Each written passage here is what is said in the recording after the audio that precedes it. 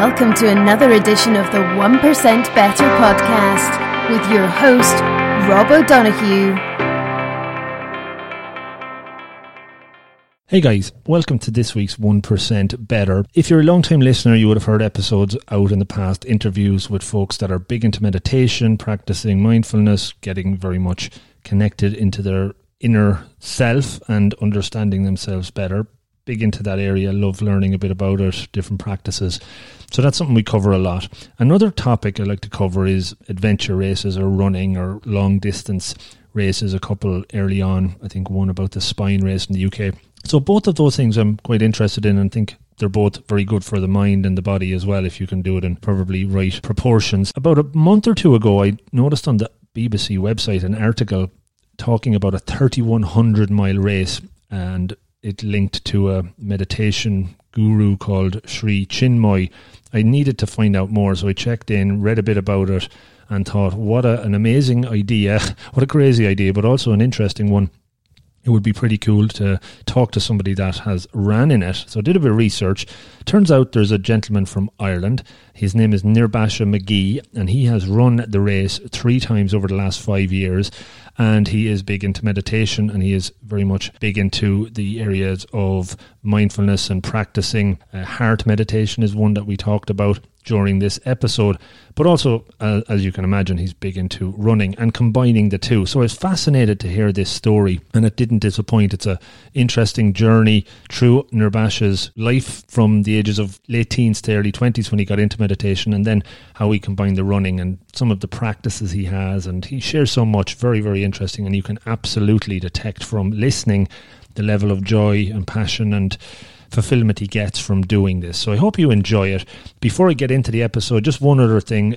You might be also familiar with this Slack community, an online group that I've set up a few months back, and we do monthly challenges where we kind of hold each other accountable to stop something, start something, continue something more over the course of the month to try and improve 1% every day or even more. This month of November, that's coming up, we're trying something different. We're calling it No Insert Here November. So for me, I'm doing a no coffee November. Not looking forward to it, but I want to challenge myself and see if I can eliminate it for the month.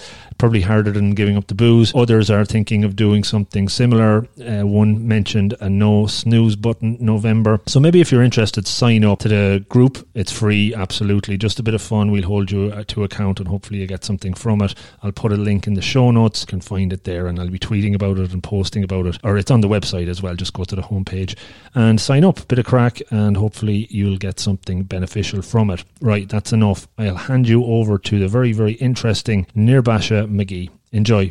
And I'm really, really excited to talk to my guest today, Nirbhasa Magee. Nirbhasa, welcome to the show. Thanks for inviting me. It's great to have a fellow Irishman on the show as well, to talk about running, to talk about the areas of self-transcendence. I think will probably be the major focuses during the next while.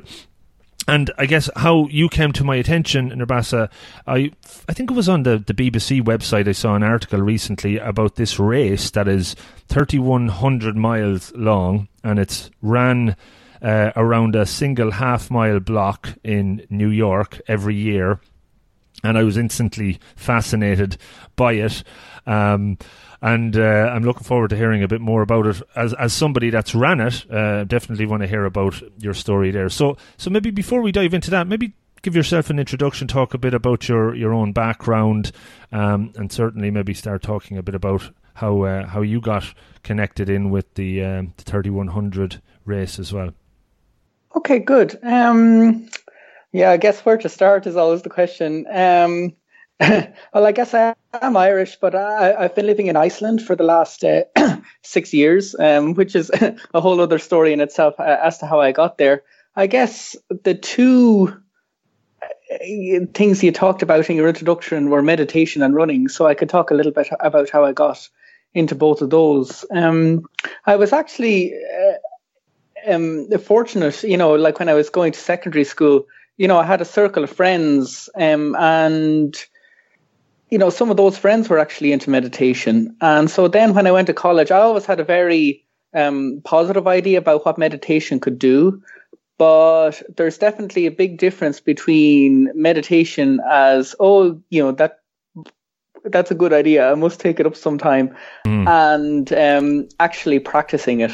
And I'm actually lucky enough to be able to give meditation classes. I give in Ireland and also here in Iceland. And definitely one of the things I emphasize, I think partly from my own personal experience, is the key to a good meditation practice is actually just getting your foot in the door. Even if it's only just like 5 minutes a day of daily practice, that is like the most crucial decision you can take, because once you have that 5 minutes of meditation practice, it really is like building a daily habit. And within a couple of weeks, it becomes almost naturally, some part of your being, begins to wonder, if you've skipped your daily meditation, what's going on? I haven't had my daily quotient of peace and joy. So you could say I took that step myself probably around the age of 20 or 21. I was in college at the time. And, it was kind of interesting. It was actually just a book one of my friends gave me. And I would read the, whatever instructions they had to offer. And I was just somehow inspired to do it. I was doing it twice a day. What was the book? Do you remember?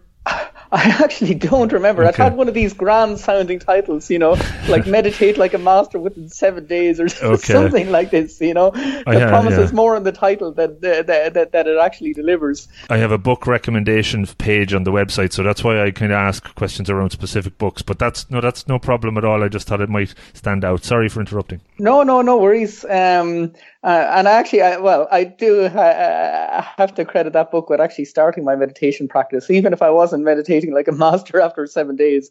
At least it somehow got me on the road. And so I had my own little meditation practice maybe for about a year and a half.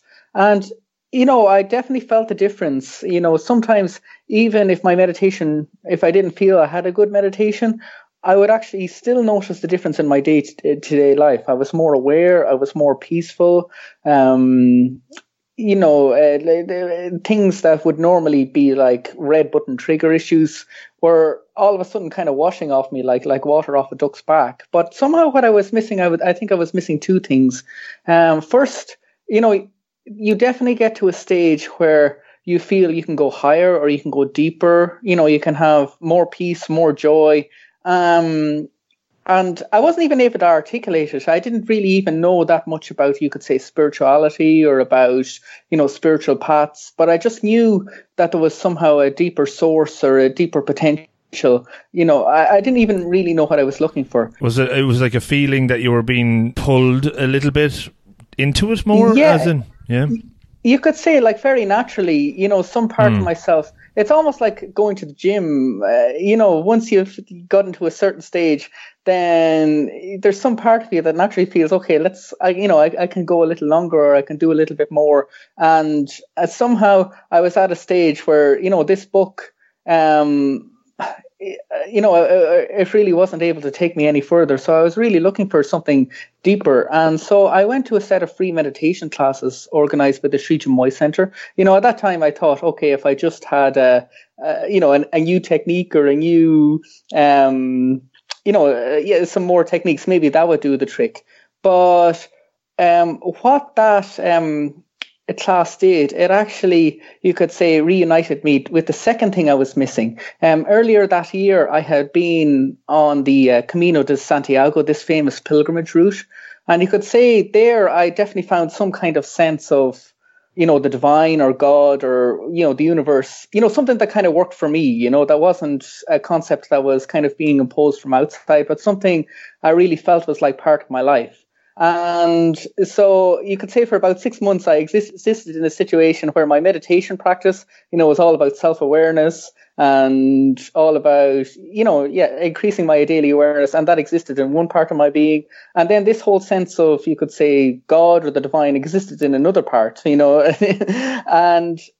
going to those classes really, you could say, brought the two together.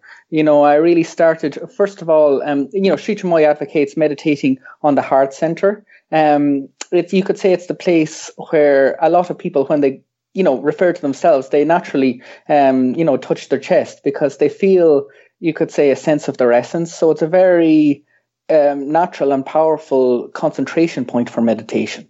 So when I started meditating on the heart center, my meditations, they just took off. And I was really having experiences that I didn't think were even possible. So that actually encouraged me to, pursue, to become a part of the Sri Chinmoy Center, and to, follow that particular way of meditation. I was just going to say, can I ask again for people listening, was what did your meditation practice involve? Was it on your breath? As you said, you're focusing maybe on your heart center. Was it, maybe just talk me through the process you would go through for those meditations, even the initial ones and maybe the further exactly. ones? No, that's a very, very good question. So, for example, these heart center meditations, what's actually, you could say initially, I would start with a technique, of breathing and feeling that my breath was coming from the heart and then exiting from the heart center. I would do concentration exercises on a candle and feeling the same thing, that my breath was coming from the candle into my heart center and then leaving through the heart center. And one thing I found out, there's a big difference between concentrating in the mind when you're trying to use your mental effort and concentrating in the heart. When you use a concentration technique on the heart has this quality of oneness, that it actually tries to identify with the thing that it is meditating on. So you actually feel a tremendous sense of connection and a tremendous sense of unity, not only with the thing you're meditating on, but then that actually naturally grows to expand with the universe. You find yourself coming out of meditation with much more goodwill towards people. You basically have much more, you could say, love and patience and understanding of people, even though they're still the same people with the same faults, but you're much kinder on other people and you're much kinder on yourself. And actually what happens is the techniques themselves are really only like, I always use the analogy of like a city map. When I first moved to Iceland, and I live in Reykjavik now, of course I needed, to look up the map on my phone, to figure out where I was. But then after a couple of weeks, you can actually throw away the city map. And the same with the techniques. So I had to use techniques in the beginning with heart-centered meditation. But now actually what happens when I sit down to meditate, through those techniques, you could say I got to know the city, you could say the heart city. And so you could say 9 times out of 10, I enter very easily into that heart space. And it's a space that exists in silence. So in silence, there's almost a part of you inside yourself that knows which way to go, that knows to go higher, or that knows to go deeper. So I just try to follow that inner feeling. I did say 9 times out of 10, sometimes, 1 time out of 10, or, look, we all have days where we wake up and we're not in the mood. And definitely then, a technique can be quite useful to bring you back into that space. But it is you definitely feel that this part of yourself, this inner spiritual part of yourself, is a very natural part of your being. And very often it's just been waiting to be contacted and explored. And once, you could say, after a few weeks or a month or however long, it's different for different people. Then you basically naturally begin to explore that space. It becomes a part of your being. Very, very interesting. Thanks for explaining it.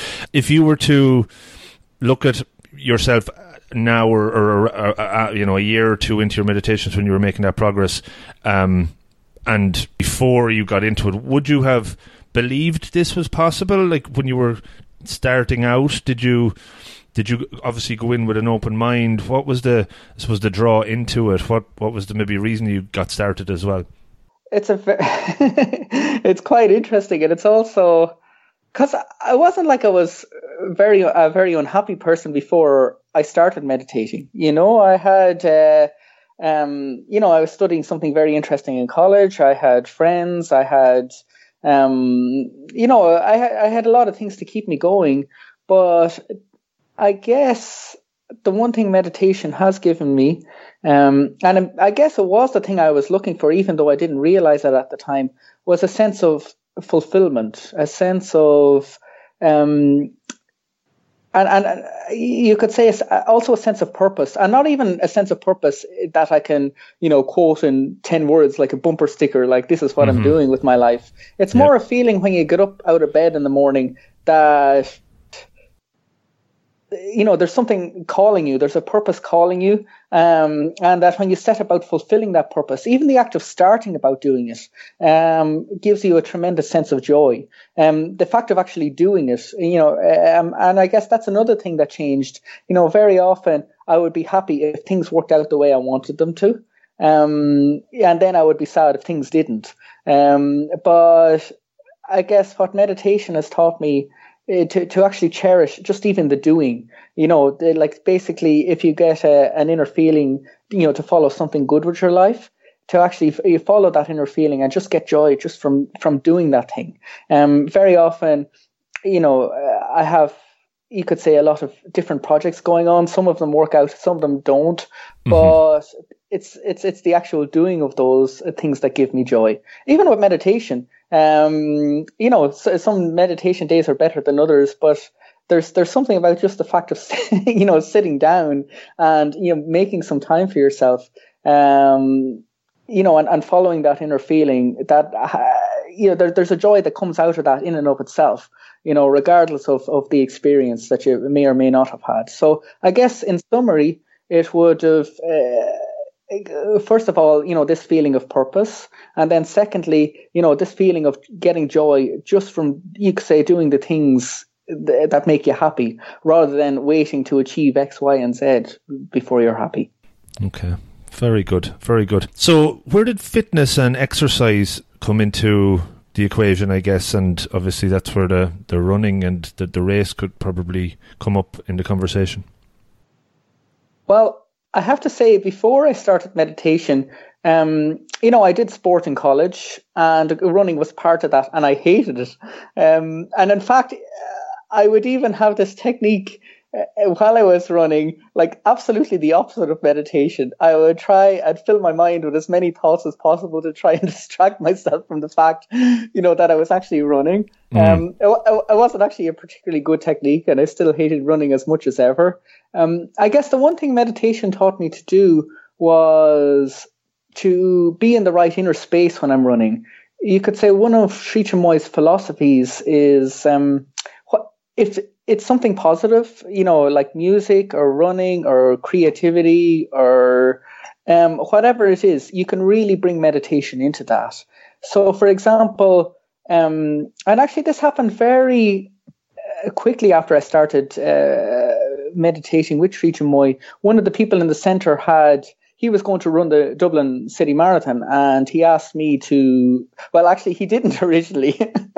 I think it was sort of his idea to get me to run with him. But originally he said, come on out to Marley Park and help me train. So I would start, the most I'd ever done before I started meditating with the Sri Chinmoy Centre was 5 miles. So he said, come on out and run 5 miles with me and help me train. And then, of course, the next week, 5 miles became 7 miles, 7 miles became 10 miles. And then at some point we ran a half marathon. And then the idea came to me that maybe I could actually do the marathon. But very quickly, from meditation with the Sri Chinmoy Centre, I really got into the space of actually running the right way. I would imagine that I was running along eternity's road. I feel the sense of eternity and vastness, running through nature, feeling the, tremendous peace that came from nature. And, maybe initially I would have to, you could say consciously concentrate on it, but it came very, very natural to me, and I actually began to really appreciate my running, and I actually started doing it every day. You could say just as a part of my meditation practice. Even if my meditation wasn't going that well, I was almost guaranteed 100% when I ran, I would be a more tranquil, more calm, more happy person when I got back in. So it definitely became a very, very big draw for me. Now, that being said, it was many, many years before I even thought of entering into the ultra running world. My initial goal, like I said, I ran Dublin City Marathon. I ran it next year. So for the first few years, I was basically doing 1, maybe 2 marathons every day. And every year, I would say. Not every year. Sorry, yeah, we haven't gotten to the race yet, but we're doing 1 or 2 marathons every day. Oh God. Okay, I'm still doing 1 or 2 every year. And at this stage, I was actually aware of these ultra distance races because, Sri Chinmoy actually founded them. He founded it, like at the time we had a 6 and 10 day race that took place every April in Flushing Meadow Park. And we had this 3,100 mile race, but it was something I would hear about. I didn't even know that well the people who did them, so it was really in the realm of that's inspiring, but I couldn't ever see myself doing it anytime soon. And it was like that for many years. I never got a strong feeling to do ultra running or ultra racing at all. I think around 2008, I started doing slightly longer races, like 47-mile races, 50-mile races, that kind of thing. But really, it never entered my head to do these kind of races at all. And then what actually happened in 2012, we usually, when Sri Chinmoy was alive, he passed away in 2007, we would go and visit him every year in April and August in New York, all the students from around the world. And that's something we still do to this day, every August and every April. We all arrive together for, a program of meditation and music and running and basically everything that we do. And so that April, usually there's the 6 and 10 day race that we organize, basically starts immediately after the April celebrations. So it's basically usually the last week of April and maybe, the first few days of May. And at that time I was working in web development and I traveled to San Diego to work on a project. And then on the way back, I happened to stop in New York. And we had, there was a meditation taking place, which I went to. And then afterwards, somebody suggested, why don't we travel up and see the race? It's going on, so I should say something about this 6 or 10 day race. So basically it's 2 races that take place simultaneously. What happens is that the clock for the 10-day race starts, and then 4 days later, the clock for the 6-day race starts, and then they all finish at the same time. And in between that time period, the clock never stops. Now, obviously, you can take rests however much you want, you can sleep however much you want, but you have to be aware, if you want to do well, that the clock is still ticking. So obviously, sorry, go on. So the race itself isn't a distance race. It's just how much you can do in that time, is it? Exactly. It's the most miles you can do either in 6 days or in 10 days. And so I had never ever even been to that race before. And by this time I'd been a student of Sri Chinmoy's for nearly 10 years, I think. But somebody said, why don't we go up to the race? And so about that time, it was about a mile drive away in Flushing Meadow Corona Park. And we reached the race maybe about 11 o'clock at night. And so the car pulled up.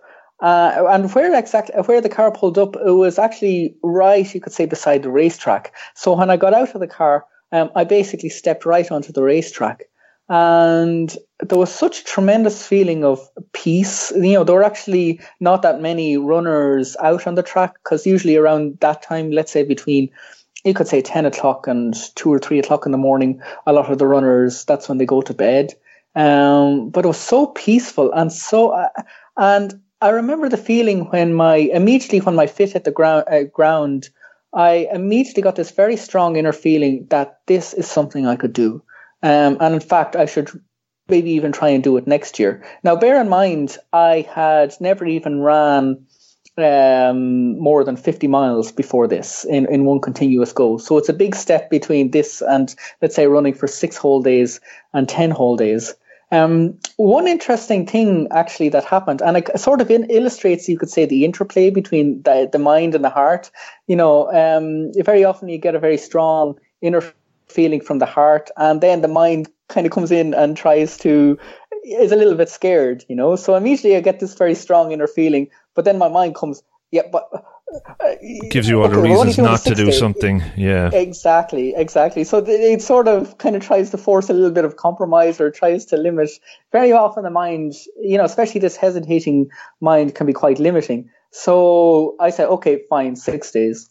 And so then I actually, I started training.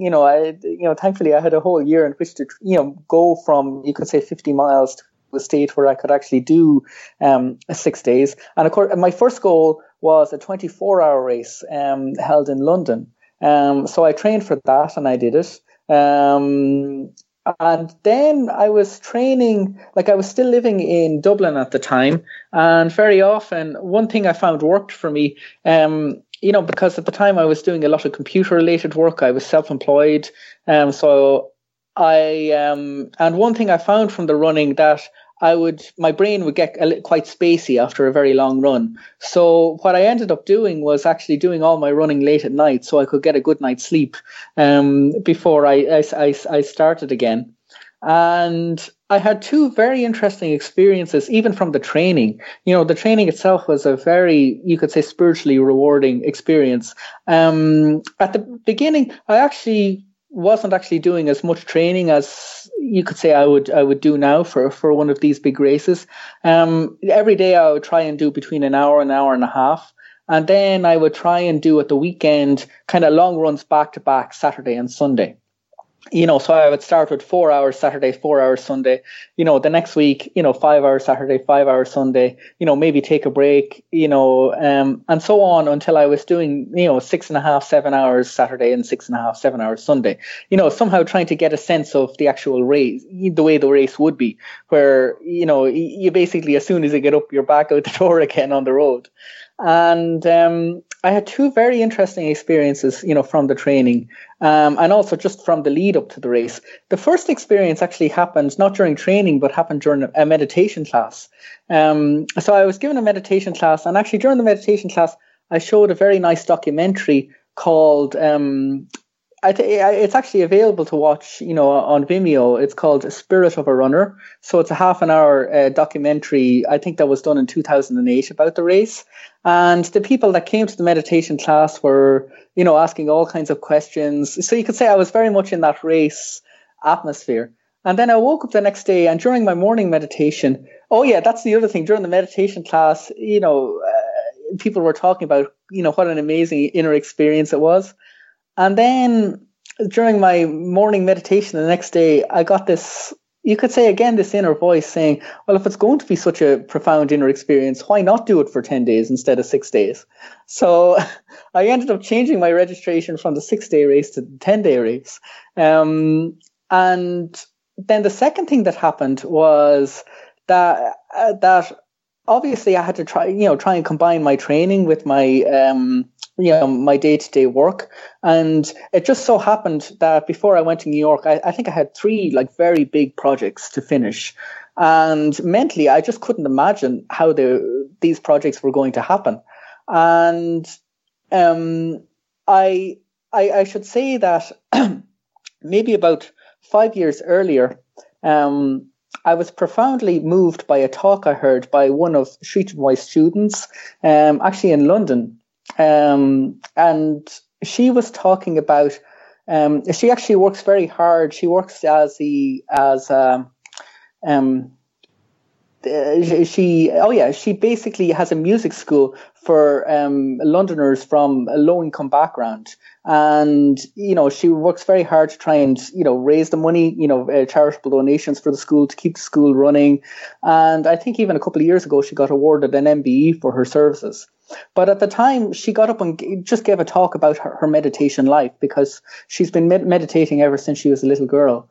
And she said something very interesting, which really struck me. She said, it's got to the stage where I just sort of exist, and all of these things happen around me. And I found that somehow very remarkable. I didn't quite know what it meant at the time, or how that's possible, because I knew how hard she worked, and I knew how hard it was, to keep something like that up and running. So it's one of those things that sounded extremely intriguing, but at the same time, I didn't quite know what it meant. But then when I started training, I said to myself, I'm going to make the commitment that no matter what happens with these jobs, my training is going to come first and forward in my life. And so no matter what I did, I always did my daily training. And then what actually happened, I actually began to realize what she was actually talking about. By putting, the important things first, everything else sort of not quite finished themselves, but it really was almost like that, and it almost became like I was an observer just watching you could say I was in my heart or in my soul, and it's like my soul was like just watching all of these things happening. Like I was still working like crazy. I was doing everything, but some part of me was at the same time extraordinarily detached and peaceful from the whole process. And, that I wasn't identified or stressed about anything, that I was almost like just watching the whole thing happen, so that was a very, profound experience that came directly from the training. Okay, so there's almost an element of self-transcendence in that in itself, right? That you're exactly. You would hear, and I would try and advocate in my own day-to-day work and advocate to others that people sometimes are stressing a lot over a project, over a deadline or whatever. But if you just kind of say, look, you've got to this point in your life, and all of those things you've stressed about in the past haven't really mattered that much because you're here now and you've been successful. So it's, obviously it's just probably a different angle or metaphor for that perhaps, but we do get caught up on our own head. So it's fascinating that through this experience, through this training, through the practice, you're able to switch off effectively and let all these things happen, but still be. I think sometimes what I hear as well, and I'm kind of going in tangents, but you hear about people meditating or practicing that heavily, and the thought might be, they'll lose their edge, or they won't be as dedicated or focused on what they need to do work-wise. But maybe when you do it and you're practicing so much and so well trained from that perspective, you still have that edge. It's just you don't allow yourself to get stressed, and a lot of times you see people getting stressed, and that's not going to help things. Yeah, but exactly. There's almost an impression if you're not stressed, you're not working hard enough. It's true, right? It's absolutely true. I think also there's a misconception, and again, a little bit partly based in, you could say, ancient truth, is that meditation is somehow. People feel that meditation is somehow a way of not accepting life responsibilities, a way of escaping from the world and going off into the moon world. And there was a certain extent in the ancient past to which that was true, I mean, people really did advocate, the world is just so full of, suffering and so we have to go away to some remote mountain hideout. But I think definitely most meditation teachers, today would advocate that you have to live your life. You have to accept your life. You have to love life. And if you're going to practice meditation, it has to be with a view to cultivating the qualities you need to stay in the world and to be happy. Meditation should really be all about, giving you what you need to be able to do everything, that you need to do, but at the same time, still have this very deep inner core of peace and satisfaction. Mm-hmm. Very, very good. Just one question kind of around the training, the physical elements of that. Like, were you lucky to be not picking up injuries? Did you balance your training from, because I've done marathons as well, and obviously marathons not like ultras, but my back would start breaking down and I'd have issues and I'd have to kind of implement a lot more kind of stretching and maintenance type work to keep my body in shape and not, completely quit the whole running escapade. But how did you approach that, or were you lucky to just keep running? I think there's two aspects to it. And number one, I do believe I have been very lucky, like I'm about to mention number two, but I'm not sure whether, it's enough to account for number one, in that I have been, very lucky. I mean, I definitely, have gotten injured, but it's never to the point where it's irrevocable. I've always, even if it's during a race or if it's, I've always been able to find some kind of workaround or some kind of, way to keep going. But number two, and like I said, it may have a lot to do with number one, and it may explain a lot of number one. I definitely believe the attitude to which you start training and to which you start running, is very, very important. I definitely, if you're not running for the right reasons, you're definitely much more likely to get injured or to push too hard. If you're running from a sense of whatever it is, to prove something to somebody, to prove something to yourself. There's so many different reasons or different, you could say, mental attitudes, which you can have, and I see it a lot actually when I'm in the middle of one of these big races, that somehow I almost can't articulate it. I can't articulate it in the sense that, that person is having that injury because he's suffering from this mental issue. But you do definitely perceive some link between people's mental state and, the injuries that they suffer. A very obvious case is when people try to do things, like with pride or with ego or, I'm going to, I'm going to beat this guy or what, and they end up pushing too hard and they end up getting injured that way. You could say that's, very much the most obvious case, but you definitely do see, a relationship between, you could say, mental blockages and physical injuries. And definitely when I run, I very much try to be free of all that. I very much try to have the right attitude. If I don't, you could say very often you'll get that right attitude from within. But very often if I'm in a stage where whatever, my mind is going and I'm not able to reach that inner space, you could say I try and pray to have the right attitude, whatever that right attitude is. I try to actually have a very childlike consciousness when I'm running, to try and run basically like a 7-year-old boy running through the back, a gardener running around the streets, if you just have this joy of movement, have this joy of, because at the end of the day, that's why I'm doing it. I'm doing it to have more joy in my life, to have more spiritual progress in my life. So I definitely think, as well as being, quite fulfilling, that has played a huge role in my life, helping to ward off injuries over the years. When you are running, you're paying attention to what's coming up. So if you do get if you're feeling pain or if you're getting a sense of something's not right, I think you said you kind of, how do you address that in your mind, in your meditation as you run? And sometimes do you say, look, I do need to stop today because I need to just allow this pass or whatever? Just interested on that. Yeah, exactly. It's a very good question. And again, you could say it's very much an inner question. Some of it is experience. You just know from, once the more races you do, the more you know what's serious and what's not. So some of it is definitely life experience, but then some of it is definitely, you begin to learn between this inner voice, telling you, when you've reached your limit, and you could say the mind's hesitations and the mind's doubts, whether the mind is really just looking for an excuse to stop. Yeah, and at the beginning, when you start, it's not that easy, to be able to tell between one and the other. But definitely, the more you run, the more you're able to differentiate those two voices, because it's also definitely important to know your limits. And know at what point you can't push beyond.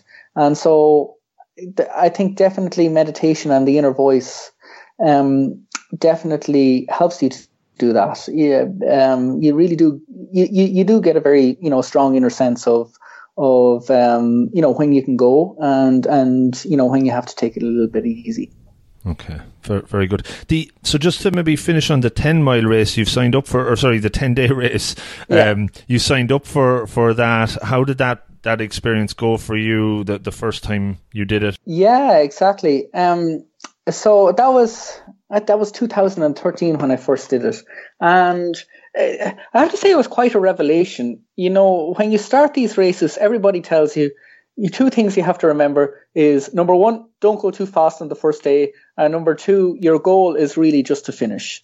And then a good friend of mine who had actually done this 3,100 mile race, he was giving me a little bit of advice, and he said, for you, I think a good goal, beyond those first two goals is maybe like 500 miles. That's 50 miles a day for the 10 days. It's a modest goal, but it's a good one.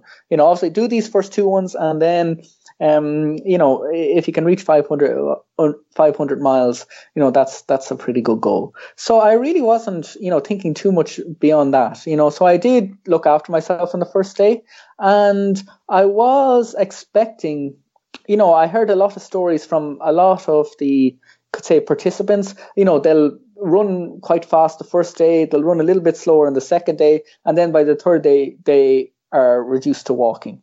And I fully expected to be one of that number, And actually on the second day, I passed by Deepali Cunningham, who's actually the world record holder, the women's world record holder for 6 days.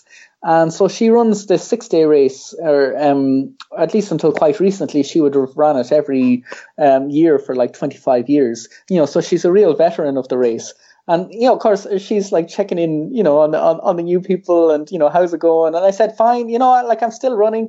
And, but obviously, by the third day, we'll see what happens. I fully expect to be slowing down, same as everybody else. And she kind of looks at me and goes, let's see about that. I'm not too sure about that. And I guess she's seen a lot of runners, so maybe she knew something I didn't. But actually, it was true. On the third day, I was able to keep running. On the fourth day, I was able to keep running. And I was so happy and grateful to be able to keep running when everybody else was around me was, slowed down to a walk. So that in itself was a really a beautiful experience of gratitude, just to be able to keep running. What's actually interesting, during that first race, I got 2 or 3, you could say, really cosmic experiences, which I've actually never gotten in any subsequent race. I definitely do have spiritual experiences in all the races I run, but this kind of cosmic blowout, whoa, dude, kind of experience, I at least 2 or 3 points during this race I got, which was just unbelievable. And then on the last day, I actually was doing, I was definitely doing more than, 50 miles a day. In fact, it was close to 60 miles. And at some point, actually, another one of the race veterans said, I remember, we'd basically run all night the last day.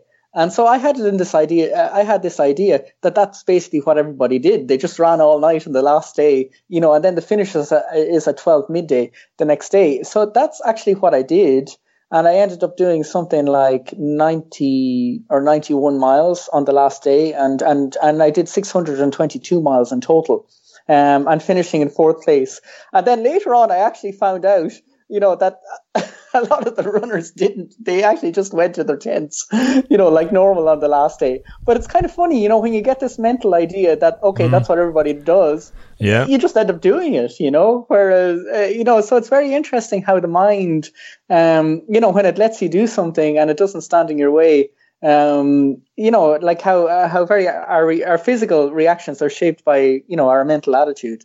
Absolutely. It goes back to what you said, and what I find comes up a lot in these conversations with guests, and what I do kind of myself in coaching is limiting beliefs. And when you put those kind of lids on what you think you're capable of, that's all you're capable of. But when you remove it or are told something different, your mind expands to that capacity. It's fascinating how that works, for sure. Yeah, exactly. I mean, meditation, very often it's about unlearning, a lot of the limiting beliefs that that you've basically picked up over the years, and learning to have more faith in yourself and more faith in, you could say, your soul or whatever. Yeah. Very good. So to go from the 10-day to the 3100, I'd love to hear about, your suppose, what you decided, how to go for that for the first time, and maybe a brief overview of your experience of that. Yeah.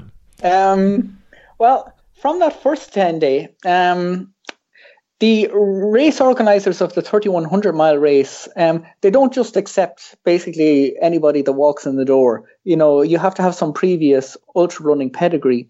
And one, you could say, informal rule of thumb that they use, deciding who is eligible and who isn't, is actually the performance during the 10-day.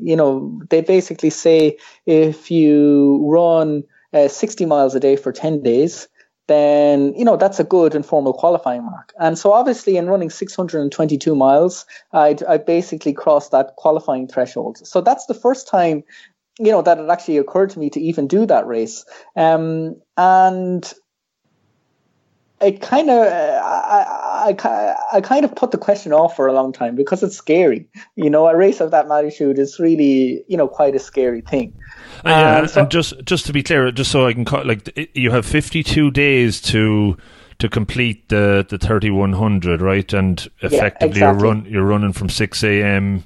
to midnight every day is the kind of the time that you're allowed to run, I guess. Yes, exactly. So on average, you have to do roughly 60 miles a day in order to be able to finish within the cutoff. So that's why they used, the 10-day performance of 60 miles a day as a rough guide as to who's allowed to, or who's eligible to enter. So obviously I'd passed that eligibility threshold, but for a long time, that year I just kind of kicked the decision into touch. But then around Christmas time, that's usually around the time when people apply for the race. And so I was really wondering what to do. And you could say searching inwardly for, is this the right thing for me? And I actually got a very interesting experience in my meditation. Again, this feeling like, look, you're worrying too hard. Just don't worry about it. It's almost like this, you could say this inner command, you're worrying too much about it. You're putting too much, just stop worrying about it. And so right there and then I just said, okay, I'm going to stop worrying about it. And then it just sort of transpired that maybe about a couple of weeks later, a good friend of mine encouraged me to call the race director, hash it out with him.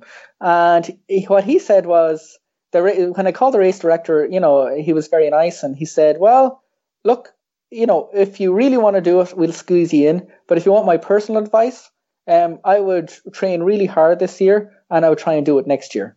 And as soon as he said it, I knew that was the right thing to do. So I actually reapplied for the 10-day race. And I was really glad I did, because then the second 10-day race, I ended up doing 702 miles, which is, you could say, 70 miles a day. So that gave me a lot of confidence. A lot of, you could say, training, as I was about to find out, a lot of training for 3,100 is really just to give your mind confidence, so you can show up at the start line, and not be too scared about what's actually going to happen. So once I had achieved that 10-day result, then I knew I was ready for the 3,100. So I did that 10-day race in 2014, and then in 2015 in June, that's when I did my first 3,100 mile race. Mm. And just in a kind of a broader sense, that example you've used there, where you're ruminating over a decision and you're tend to be overthinking it. We all probably are guilty of doing that. When you're putting that kind of question out there in your meditation, is that a typical practice that you do? If there's something on your mind, is it something you kind of say, right, I'm putting it there, and I'm leaving myself open for guidance and for something to kind of influence you? Is that one of the other benefits, I suppose, you have from the meditation practice? Yeah, definitely. I'm really glad you actually asked that, because it's definitely something you could say that is more and more a theme of my life. Whenever I have some major crossroads or some major decision, very often, I sometimes I'll even write a letter, you could say, to God or my soul, or, I basically say, okay, this is this is basically the issue at hand. These are the facts. I'll sign my name, I'll fold it up, I'll put it on my meditation shrine, and I'll meditate for 10 or 15 minutes, and I'll consciously, you could say, really consciously leave that decision, to God, to my soul, to the universe to sort out. And I found that practice, to be enormously helpful in dealing with all the different things that I have to, we all have, different questions, different, stresses and strains in our life. I've definitely found that to be extremely useful over the years. And an extremely good alternative to stressing and worrying about it. Yeah, very interesting. And just trust what comes back or what comes up or whatever interventions, I suppose, that come in. Exactly. like that call to the race director, where maybe it's not normal for him to say no, not this year, next year, but whatever way that transpired was obviously the right thing. Exactly. It's a very gradual process. Definitely for me, it's taking quite a few years to build up, and it's, there's still times when I'm doing this practice, but there's part of me wondering, oh God, what if this happens or what if that happens? I guess it's this notion of like spiritual surrender, just being able to leave, everything, to the higher forces. And that's definitely an evolving and ongoing process, so it's definitely not something that happens overnight. It happens. I guess the more inner experiences you get, the more experiences you have where, everything does turn out for the best, that just increases your confidence. So it's definitely something that's grown over the years. Yeah, and your trust, I suppose, trust levels kind of grow over time. Yeah, exactly. The 3100, your first escapade with that, I don't know if that's the right word, your first attempt. Maybe just talk a little bit about that. And obviously, there's a documentary, 3100 Run and Become, is something that I would recommend folks to check out. I'll definitely share links to it afterwards. I really enjoyed watching it there. I was on holidays recently and we sat down to watch it, and it obviously not just about the 3100. It's about, I think it talks about, it goes into a run from in Navajo, and there's also another one which I had never heard of before, the one from Japan, the Gyoman-san, is it? That's the running like monks. It's 1,000 day, I think, is it? Something? Yes, exactly. It's an ancient Buddhist tradition, these running monks. And when they run, the like ancient Buddhist tradition dictates, that if they give up, they essentially, have to commit suicide. I mean, I don't think it's ever actually happened, but it definitely gives the whole process a sense of urgency. What's very interesting about that particular film is a lot of those cultures, like the other culture that's explored is the Botswana, the Khoisan, the Bushmen. The San Bushmen, yeah. The director was able to get access to both, like in Botswana and Japan, that really had been very rarely granted to anybody, basically because he's also a spiritual person. So they understood, that he was coming from a spiritual background, and he was able to get, that particular access to explore those cultures. So the documentary, you could say, is really an exploration of why people run, and why they run, the spiritual benefits of running and long distance running. And so, from these 4 different backgrounds and 4 different cultures, you really realize, that this culture of ultra distance running and spirituality and the mingling of the two, is actually quite a universal a thing that's been practiced for, many hundreds and thousands of years. Yeah, so it's also, I shouldn't say this because I'm also briefly in the documentary, but I found it very, very moving, when I watched it for the first time. It's really something, that really at the very end, you're sitting there just realizing how moved you are. The film, for me, it was a very moving experience more than anything else. Yeah, no, it was a very well put together documentary. I was glad to have watched it. Maybe just tell me about your experience. So doing the 3100, obviously that's how many? What is it? 4 times the amount, or 3.5 times, 4 times plus the amount of what you would have ran before. At the 10-day, yeah. Yeah, for 53 days in New York in stifling heat a lot of the time. And I suppose that the idea behind the run is self-transcendence, and maybe is there some experiences you've had during it that got you to that place, whatever that looks like? Right, exactly. So when I started it, I guess, what's at the very beginning, and I guess with every race, I always start to, you always start a little bit slow. I mean, the last thing you want to do is get injured on the very first day or the very first few days and be carrying that injury around for the next 5 or 6 weeks. And I guess, so I've done the race 3 times so far, in 2015, 2017, 2019, this year. And the thing I found is that, first of all, the physical body it takes some time to adjust. So that usually happens in the first few days.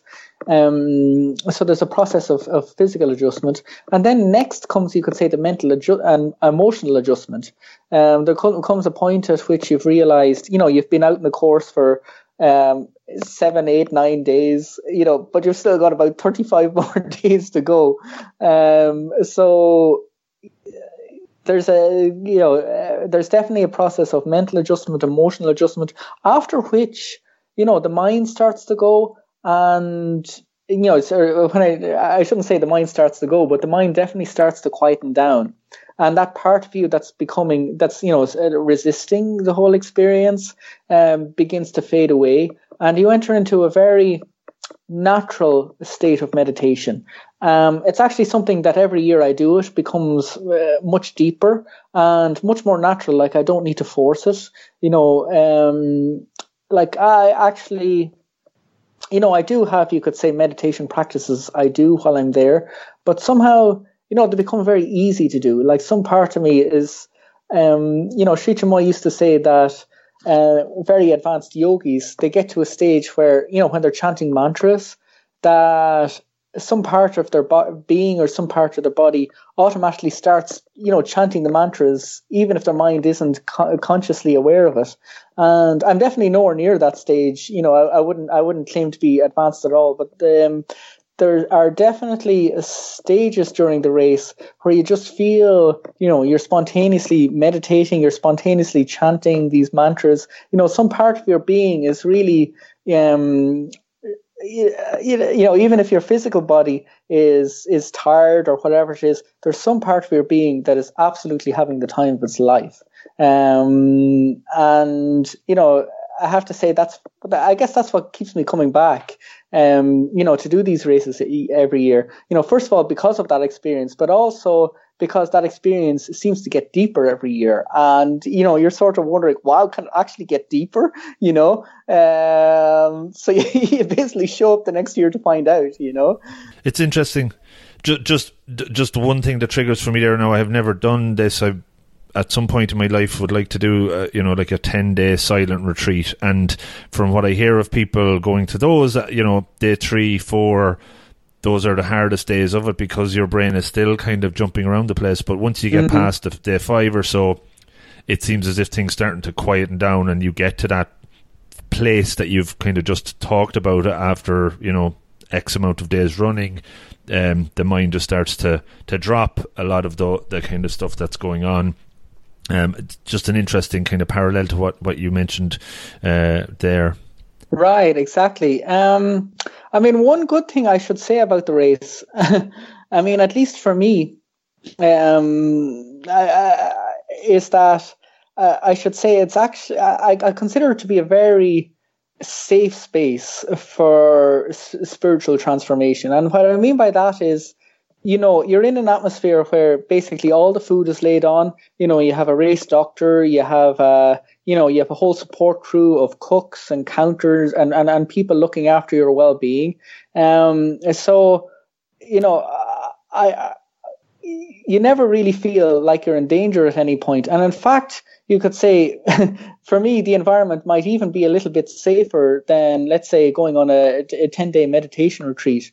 Because, with the, you could say, for meditating for many hours and being silent for many hours, obviously you can't let off any steam, you can't talk to anybody, you can't, and, definitely, if you're not experienced with meditation, there definitely is a danger of, being mentally unbalanced from doing too much meditation too soon.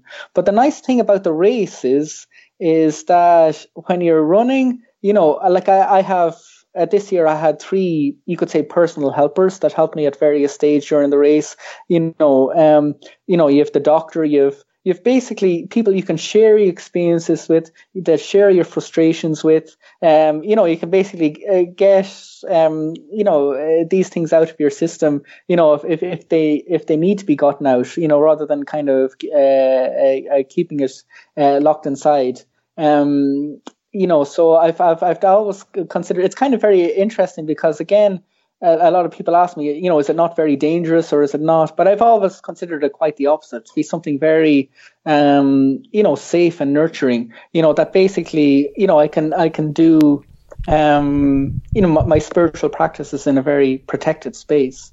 And from watching the documentary, the race director really has the final say on who continues and who doesn't. So if he sees somebody struggling, he can pull them, right, if they're in danger. Yeah, exactly. And usually they very much err on the side of caution when it comes to that. But we do have, there's a medical staff there. And also one of the things I should also say about the race, I guess a continuation of what I was talking about, because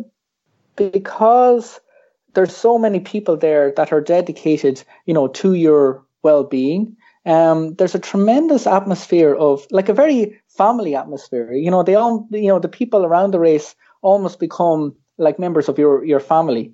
You really feel they just want to do everything for you. They, whatever it is, they'll do. People show up at the course with gifts and sweets and, food and, like helpers. Like, for example, like one of my helpers would basically be there at the course from something like 10 o'clock in the morning till 1 o'clock at night, and you really feel it, and it's incredibly moving, that all these people are putting so much effort and energy, just to making sure you're okay. And it goes a long way to alleviating any, issues that you might be going through at the moment. And in fact, what it actually does is it makes you feel that you're actually not doing it by yourself and you're not stuck out there in the course all alone. That somehow we're all doing it together. Like even the other runners. I mean, it is a race. There is a first, second, and third. But the extent to which all the runners help each other and the extent to which, like, our support crew help, I think that's another thing which, brings me back to the race every year. I mean, I've really never seen an atmosphere that's so, you could say, dedicated to everybody helping each other, to everybody, treating each other like brothers and sisters. It's almost like a microcosm of the way the world should be. And then when you leave the race, you actually become more and more, you become like determined to play your own small little role in actually, making the world like that. Whatever you can do to make, the world that we live in now more like that world, where everybody loves each other, respects each other, and, tries to help each other as best we can. No, you get a sense of that certainly from the documentary as well, and going through those emotions and through such a period of time, definitely you can see everybody helping out for sure. Just maybe conscious of time as well, and I do want to leave teasers here for people to explore more about it and watch the documentary. From your 3 races, what's the kind of major standout from them? Is there any one experience that stands out when you think about the 3 of them? That's a good question. I don't think there's any. Like I said, I had all my cosmic blowout experiences in the first 10-day race. That was your peak. It's all downhill from there.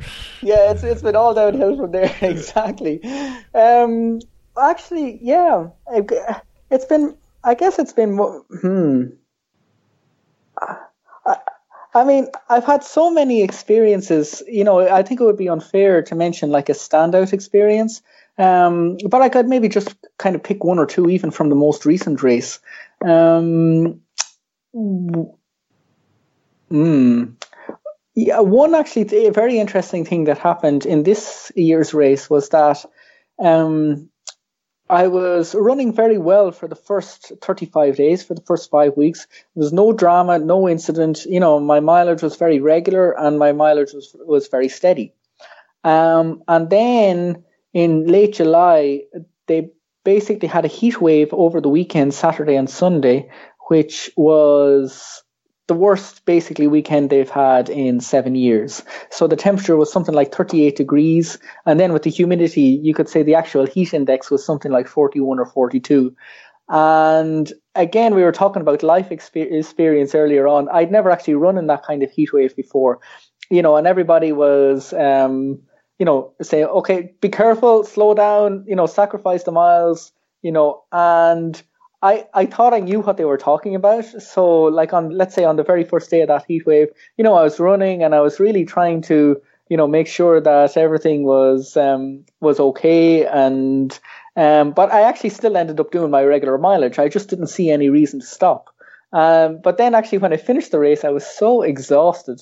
Or when I finished the race that day, on the Saturday, like even, trying to get to bed or the shower, I just couldn't even think about what to do next. And I just, I said to my assistant who was helping me get to bed, look, just skip all the different steps that we take, massage, whatever it is, we're just going to bed, and then so the next day, I got up and I said, okay, we're not going to do that again. We're going to take extra breaks. We're going to be super careful. But whatever it was, I ended up getting, and it probably started a little bit on that Saturday, but, heat exhaustion where you feel very dizzy, like inside your stomach. It's kind of interesting. It's not a head dizziness. It's like a stomach dizziness. And so for the next 2 weeks up until the finish, I'd say there were at least, like 6 or 7 days where I was walking either all day or part of the day. And that was a very interesting experience on two levels. Like, first of all, to just learn how to be happy no matter how well you're doing. So it was a real joy, actually just to walk. You couldn't run, you couldn't, and still learn that you could still be happy. Because we all have that, even in real life. You could say with the things we want to do, some days we're going faster, some days we're going slower, but you can still be happy no matter what.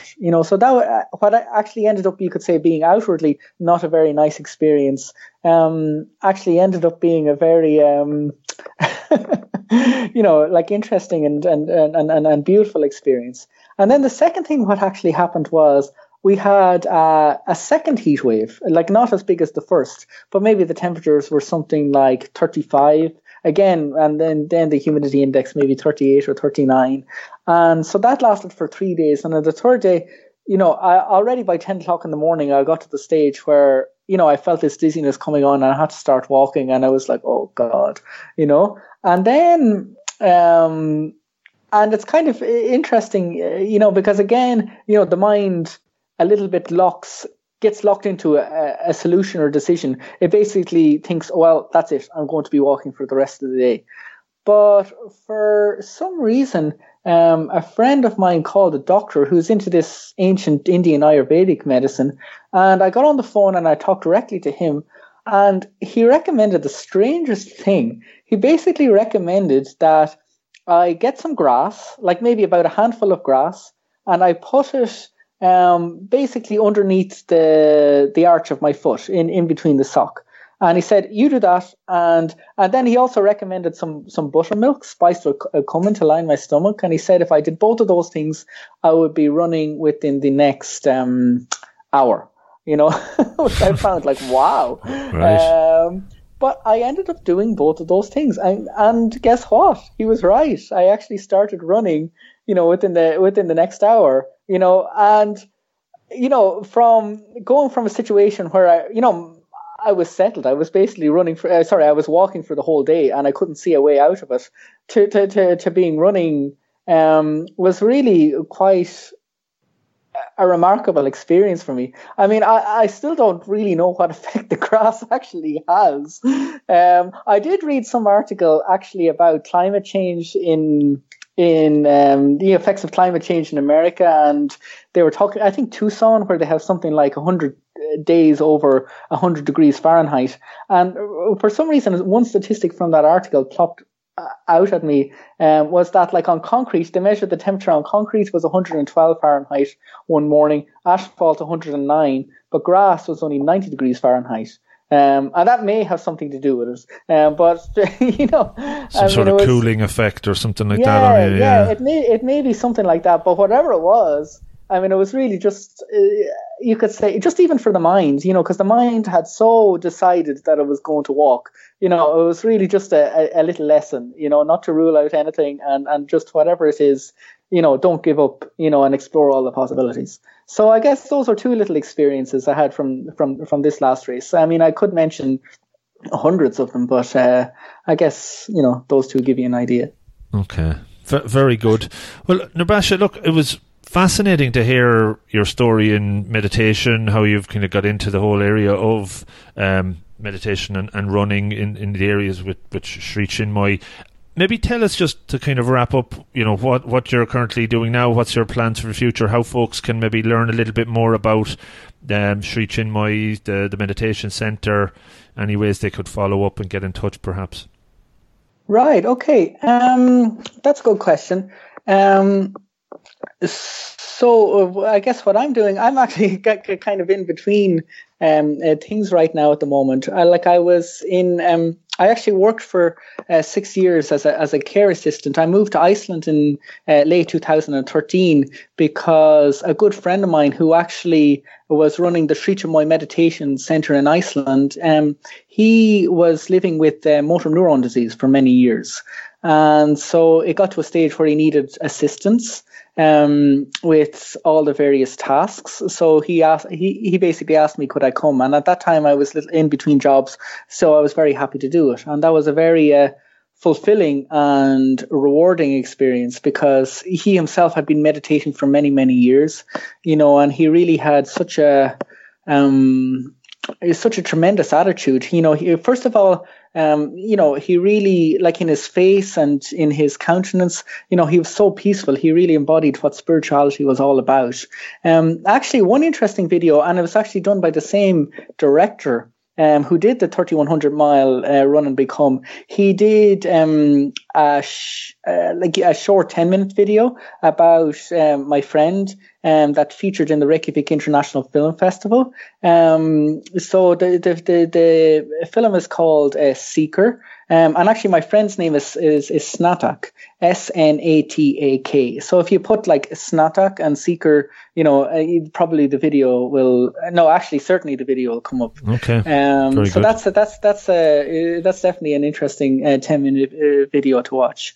So I basically did that until August, or actually I left for the race in June, and then I actually, you know, after the race, before I could meet him again, you know, my friend actually passed away. But he, you know, it was actually very beautiful. We had a very beautiful memorial ceremony in New York, and then also in Iceland.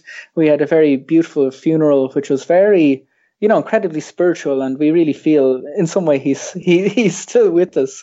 So right now I'm still in Iceland, you know, and I guess seeing what's next. One thing that's definitely changed this year between, like every year I would do the race, and I really didn't know whether I was going to do it again. Again, it's the mind hesitancy, the mind's, but actually this year when I finished the race, for the first time I really felt, you know what, this is something I could do every year, you know, so I really wouldn't be surprised if 2020 you see me at the starting line at the race again. I really hope I can make it.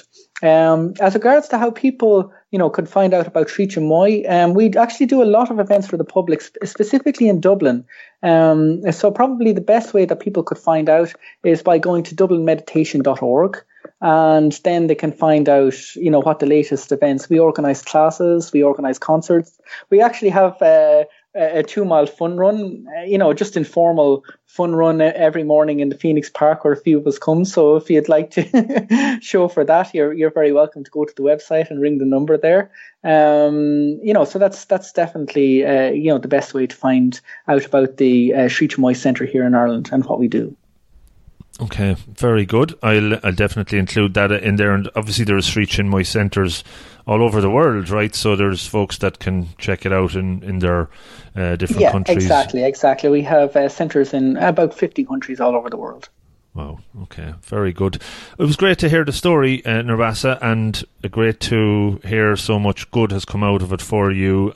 Definitely get a good sense from you that you're very fulfilled from it. You're in a happy place, which is exactly where we all should be, I guess. And no matter how you get there, different ways, and this is certainly one potential way. So hopefully other folks listening check out the documentary, maybe do further investigations. And I think just the last one on the 3,100 mile race, typically every year there's only, how many people start it? Maybe 20 or something or so, is it? No, not even that. I think the most that's ever done it in any one year is 15.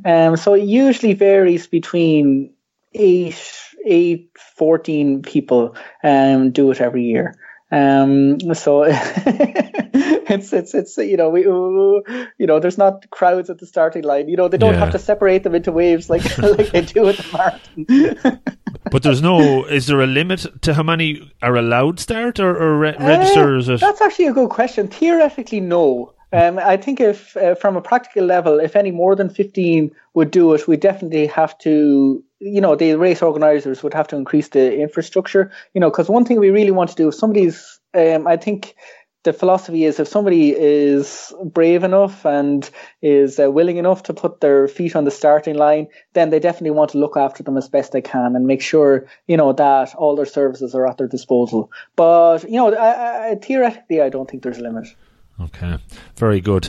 Well, look, again, great to chat to you. Thanks so much for this. I'm looking forward to sharing this with my listeners, and again, hopefully somebody or some folks will find it very interesting and do further follow-ups. Oh, thank you. I have to say, talking about it, just gives me like so much joy, so I'm really very grateful, that, we've had the conversation and you've given me the opportunity, because it's almost, sometimes when you talk about these experiences, it's almost like you're reliving them.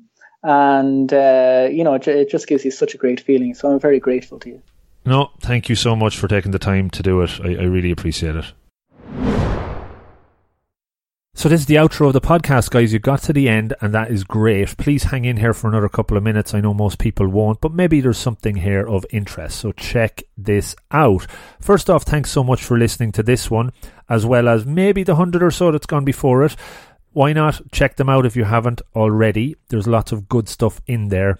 The whole podcasting journey for me has been a huge learning, and I'm trying to help you guys learn and improve as well. So much has changed over the last few years since I started it. I've really realised lots of the goals that I put out there, and then realised so many unexpected benefits as well. And I think anytime you take on action towards a goal, you're going to pick up lots of things that you didn't expect along the way, and hopefully they're good things. In this particular episode, was there any one or two things that jumped out? Maybe you could take a pen and paper out right now, because this is something that you might think of during the episode but never do. Do it now. Take it out. Write down a goal that you're going to set yourself as a result of something you learned from this episode. Put a plan in place and then work towards it, applying yourself deliberately over time. Take ownership, build a habit, improve, get 1% better, share accountability with somebody you know in a buddy system, and learn and grow and improve. That's what it's all about.